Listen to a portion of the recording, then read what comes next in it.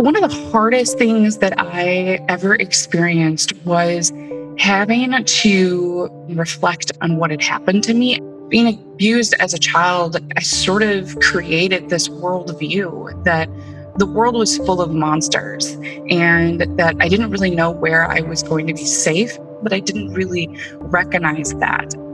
I remember when I was sitting around a table full of women and they were all talking about these experiences of violence. And I just thought, wow, there's so much internalized shame about our experience that not only are we unable to name the violence that is happening to us, but we are unable to say the violence that is happening to us or happened to us without feeling like we were somehow responsible for it.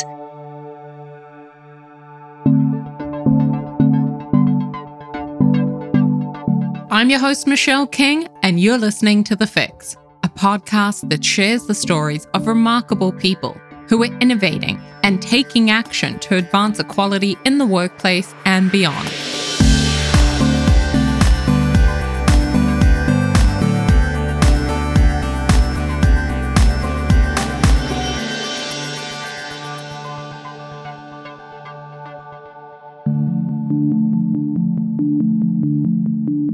Before the pandemic, 1 in 3 women worldwide experienced physical or sexual violence, mostly by an intimate partner.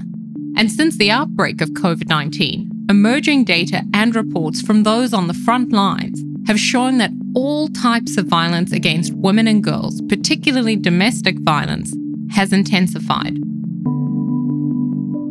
Isolation makes the situation worse, as women and girls are vulnerable because of a lack of established social support systems. The temporary shutdown of non-essential businesses has increased unemployment rates, and quarantine conditions are associated with increased alcohol abuse and depression. All of this, coupled with stay-at-home orders, has led to a global increase in domestic violence. This shadow pandemic is growing amidst the COVID-19 crisis, and we need a global collective effort to stop it. As COVID-19 cases continue to strain health services, essential services like domestic violence shelters and helplines have reached capacity. More needs to be done to prioritize addressing violence against women in COVID-19 responses and recovery efforts. On today's podcast, Jessica Teresi, survivor of childhood sexual abuse and intimate partner violence, and an advocate for change and expert in sexual violence trauma and prevention, will unpack the key factors that lead some people to become domestic abusers, and importantly, what we can do to tackle this issue.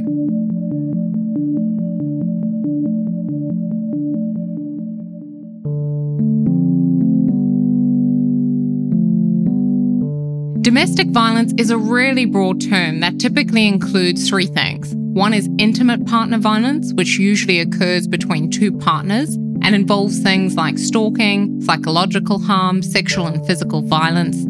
And then secondly, elder abuse, which involves neglect or intentional acts which cause harm. And finally, child abuse, which includes physical harm, sexual violence, as well as emotional harm. Globally, domestic violence has increased since COVID. For example, reports from local police near the epicenter of the COVID-19 outbreak in China's Hubei province indicate that domestic violence tripled during February 2020 compared to February 2019. In France, domestic reports increased by 30% since they initiated a March 17 lockdown. Data from the United States Police Departments provide some early insight into the effect COVID-19 has had on domestic violence in some regions. For example, in Portland, Oregon, public schools closed on March 16, 2020, and on March 23rd came the stay-at-home orders. Following these events, the Portland Police Bureau recorded a 22% increase in arrests related to domestic violence. The challenge with sharing these statistics is that we often forget these are real people with real stories and experiences, as Jessica explains. So I am a victim survivor of childhood sexual abuse and intimate partner violence. And I started speaking out to my friends and family when I was a teenager, but really got involved in the work of sexual violence advocacy probably about 8 years ago. Prior to that, I was working with adults with disabilities. So I was always in some form of advocacy, helping people who were extremely vulnerable. And when I got involved with the advocacy work, I just really felt more and more of a pull to speak to the experiences of victims of sexual assault. And as I did that work, I started to recognize just how the violence that I had experienced really set up my worldview. And I began to really understand the difficulties that we have in preventing violence because so many of us have personal views that are built upon our own experiences of trauma. And so that really creates a barrier for us to prevent it if we're all operating underneath individual ideologies about how trauma works, how we should prevent it. And so I worked at a local agency. I built curriculum for the K through 12 schools there on healthy relationships and went in, provided a lot of the curriculum for students. And they were really hungry for real life personal stories. Those were the times when I would share my own personal stories or stories of individuals that I had worked with, that they kind of quieted down and started listening and taking it a little bit more seriously.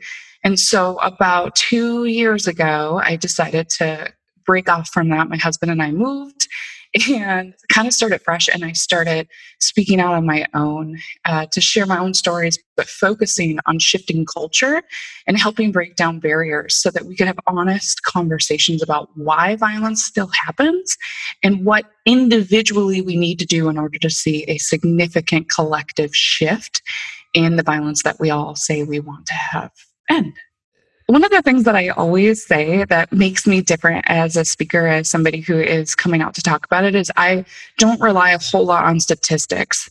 I think that just kind of speaks to the fact that I'm much more of a speaker than somebody who sits down and looks at numbers. But we, see a lot of those numbers of, 1 in 4 women in their lifetime will experience a sexual assault. And oftentimes, when we say 1 in 6 boys will experience a sexual assault, people sort of their eyes glaze over because they've heard that statistic so often. And so my whole focus is on saying, look, one incident of sexual assault is too much.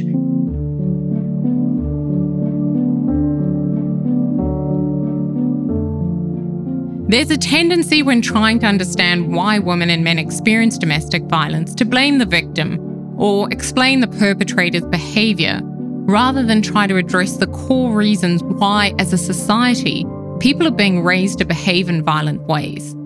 When we consider the problem in this way, we all have to reflect on the role that each of us play in enabling domestic violence.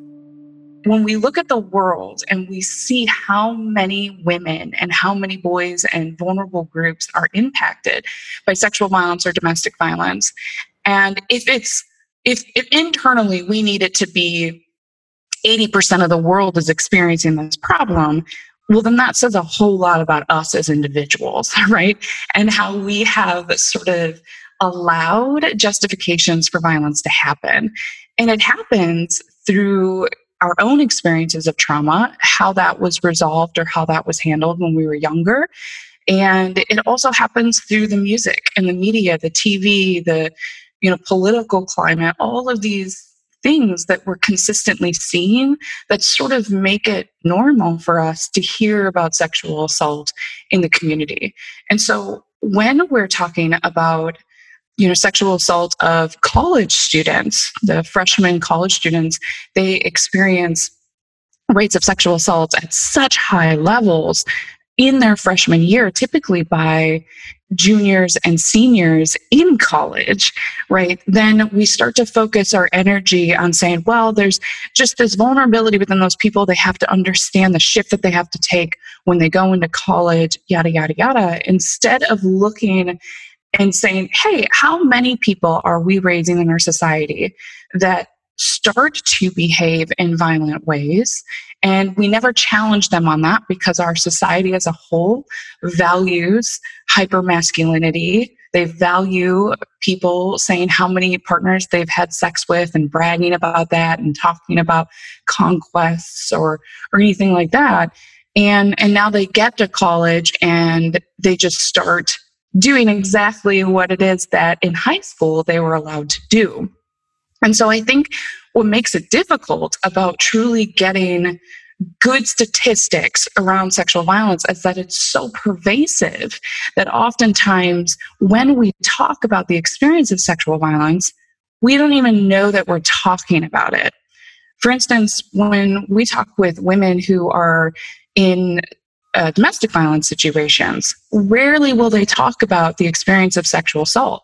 They will talk about the amount of times that they were called a name or the amount of times that they were hit, but they don't recognize the coercive nature of the sexual assaults that took place inside of their relationships. And we see that happening in relationships that are intimate partner violence. So you're primarily just seeing sexual violence instances with teens or young adults who just kind of talk about coercive sex, but they label it as pressure. They label it as, I wasn't really sure what I wanted to do, but I just kind of went along with it, or I didn't feel like I could say no. He just kept asking, or she just kept asking. And so now the dialogue is changed from being able to acknowledge, hey, this is a form of violence, to it's just like normal life. This is how we live. And our responsibility as a society working towards ending violence is by really removing the ability to scapegoat what violence actually looks like. And then I think people around the world would be a little bit more receptive to understanding that violence is actually way more pervasive than we think it is. And then people would feel more comfortable coming forward and talking about it because they're not going to be shamed or they're not going to be denied when they actually come out and say, hey, this person, I actually think what happened was rape.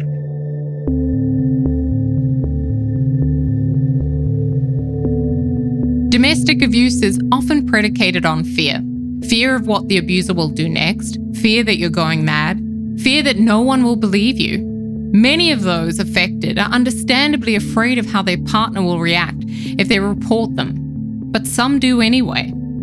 In order to name assault or call out rape, violence, assault, or abuse, every single one of us has to get comfortable with confronting these topics, as Jessica explains.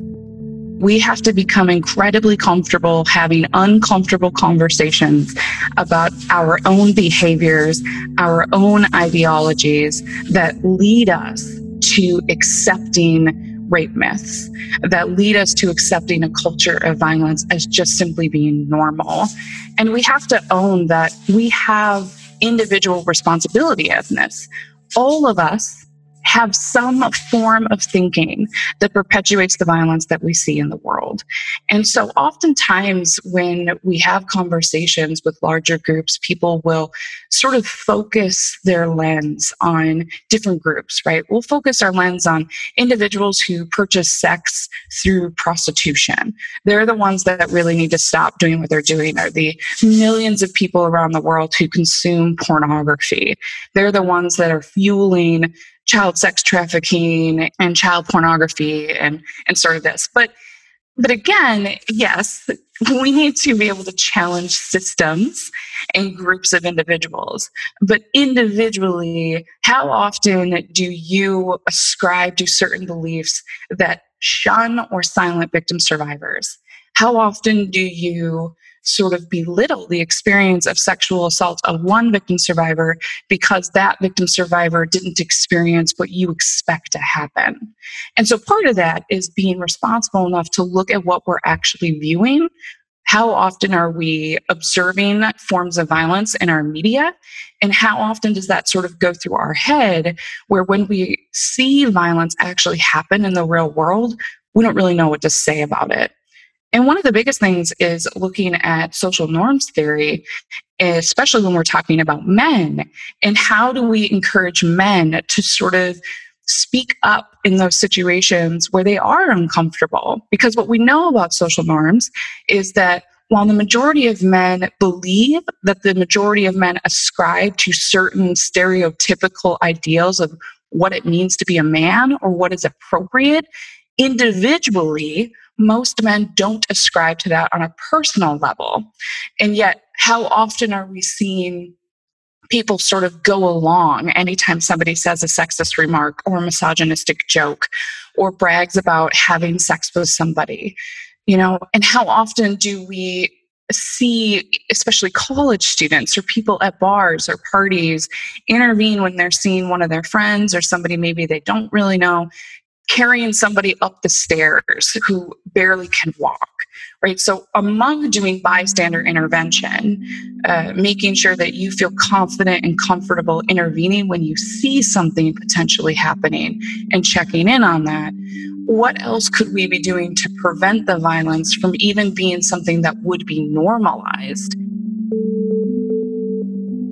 Having difficult conversations starts at home. Educating children about their bodies, body autonomy, safe and unsafe touch from a young age is an important way to keep them safe.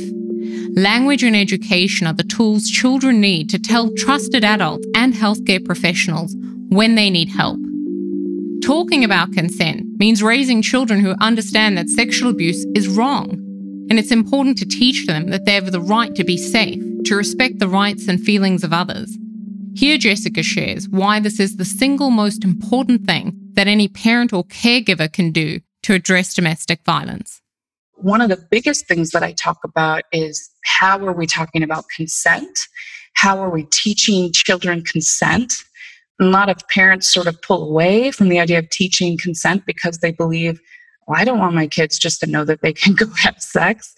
But the reality is that when we don't teach our children something, we teach our children something. So, for instance, if you have kids and you have grandma and grandpa come over, how often are we sort of saying, hey, go give grandma and grandpa a hug, right? And how often do the kids run up to grandma and grandpa to give them a hug without just saying, no, I don't want to, or kind of being forced into it? And that is a normal behavior that I grew up having happen a lot. And so what we inevitably end up doing in those circumstances when our children are telling us, no, they don't want to give somebody a hug, is we teach them two things. The first thing is that we're teaching our children that they don't have autonomy over their own body. It means that anybody can touch their body. And in fact, certain people have a right to touch their body whenever they want to. And the second thing that we teach them is that it is our responsibility to deal with the emotions and the after effect of what somebody feels if we don't give them access to our body. And while it may seem kind of meaningless, like what's the worst thing that can happen by having our children hug grandma and grandpa or aunts and uncles, is that that child grows up believing those two ideas about themselves. And they become sort of in this place of not knowing whether or not it's safe to say no when they don't want to engage in sexual activity or they don't want to do something with another person. And so it makes them more susceptible to peer pressure. And so we as a society have to become comfortable with giving kids more autonomy. Obviously, we have to navigate medical appointments, bathing, and stuff like that. But when we give our kids that ability to practice giving consent, to practice understanding what it means to want to give somebody a hug versus what it means to feel like you're being forced to give somebody a hug, we actually create children that are going to turn into adults, that are going to be able to advocate for themselves, where they would feel comfortable saying no, or they would feel comfortable saying, hey, this happened and I'm really uncomfortable with it happening. For any man or woman out there who's experiencing domestic violence at the moment, there are so many organizations offering support and safety, like the National Domestic Hotline in the United Kingdom or the National Domestic Helpline in the United States. But taking that first step to get support actually starts with realizing that you are not the problem, as Jessica explains.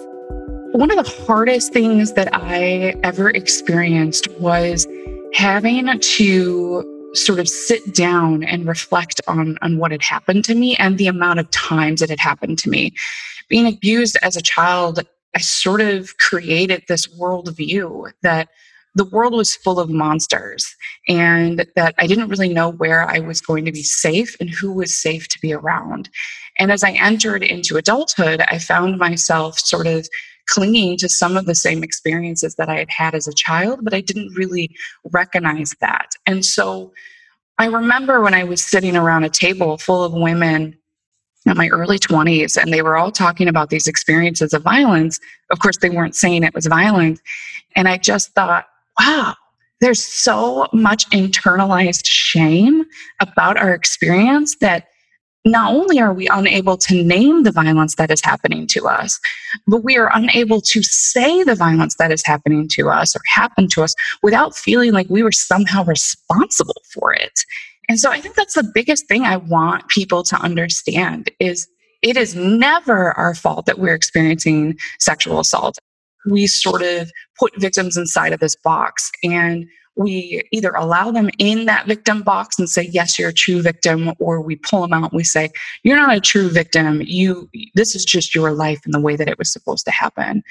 And so understanding that, coming out and speaking about your experience of sexual assault, making sure that you have a community around you. And if you don't have that, there are advocacy agencies all over the world that you can connect with and get that support and find out what that means for you to just be able to vocalize it. Because I know firsthand how the shame of experiencing sexual violence led me to wanting to end my life 11 years ago. And that I just thought, I can't live anymore like this. I feel so dirty and disgusting. And like, no matter what I do, I'm going to bear this with me. And that I just felt like a monster. Anybody who could look at me could see how tainted I was. And to know that I am not the sum total of what has been done to me. I am not responsible for what has been done to me. And as a society, we hold a lot of responsibility for turning our eyes and our backs to the violence that is happening to the most vulnerable in our society. And we need to shift that so that victim survivors have a space to speak and get the support that they need in order to be able to thrive and be productive citizens of whatever country they live in or whatever world they live in, so that they feel good about who they are and know that who they are is not a representation of what was done to them. One of the biggest lessons I learned going through trauma therapy was that my experiences of trauma don't define me. They certainly define how I view the world in certain ways, but I still have a right to have boundaries. And I don't have boundaries simply because I never had them and they were taken away from me as a child, but I am a human. I deserve boundaries. I deserve respect. I deserve love. And ultimately, I have control over what happens to my body. And when somebody violates that, that's on them, not me. Finally, Jessica shares one action that each of us can take to tackle domestic violence. So much of the work that I do is really sort of internalized thinking, right? And challenging those patterns. And so I think one of the biggest things that we need to sort of challenge in our thinking is how we view victims, survivors of sexual assault in the relationship of whether or not we're going to believe them or not. If we look at two different individuals and both individuals have accusations of sexual assault against them, why are you more likely to believe an individual for, guy A, but you're not willing to believe individual for guy B? And I think internalizing that thought and checking that and asking yourself, am I questioning the behavior of a victim survivor, or am I recognizing that there's a cost to me actually believing victim survivor of guy A? And because oftentimes when we are dealing with believing victim survivors, sometimes we can easily put them back inside those boxes and say, this is a perfect victim and this is not a perfect victim. But more often than not, we struggle to believe victim survivors when we find out who committed that alleged sexual assault and whether or not there is a significant cost for us if we were to believe that victim survivor. So whether or not that means we are going to lose out on business partners, political affiliations, family members, what do we lose when we have to believe victim survivors? And so I would say that would probably be the biggest thing that we could start to challenge internally is when we start to hear about victims of sexual assault, what do we typically think about and how is that impacting our ability to provide support to an individual who's experienced something?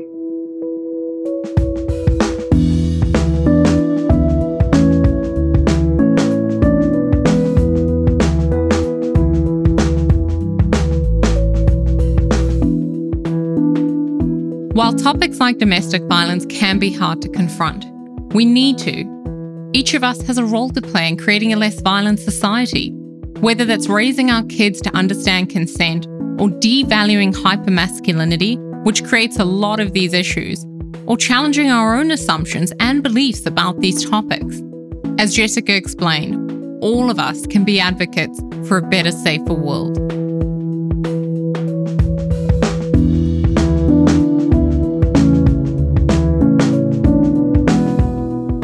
Before you go, just a quick reminder that you can get a copy of my book, The Fix, or the electronic or Audible version from Amazon, Barnes & Noble, Audible, or at all major retailers.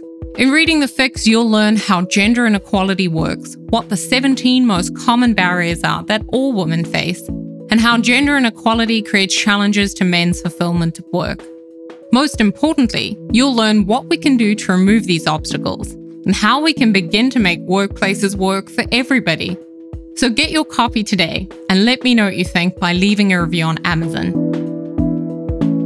Thanks again for tuning in, and I'll catch you all again next week.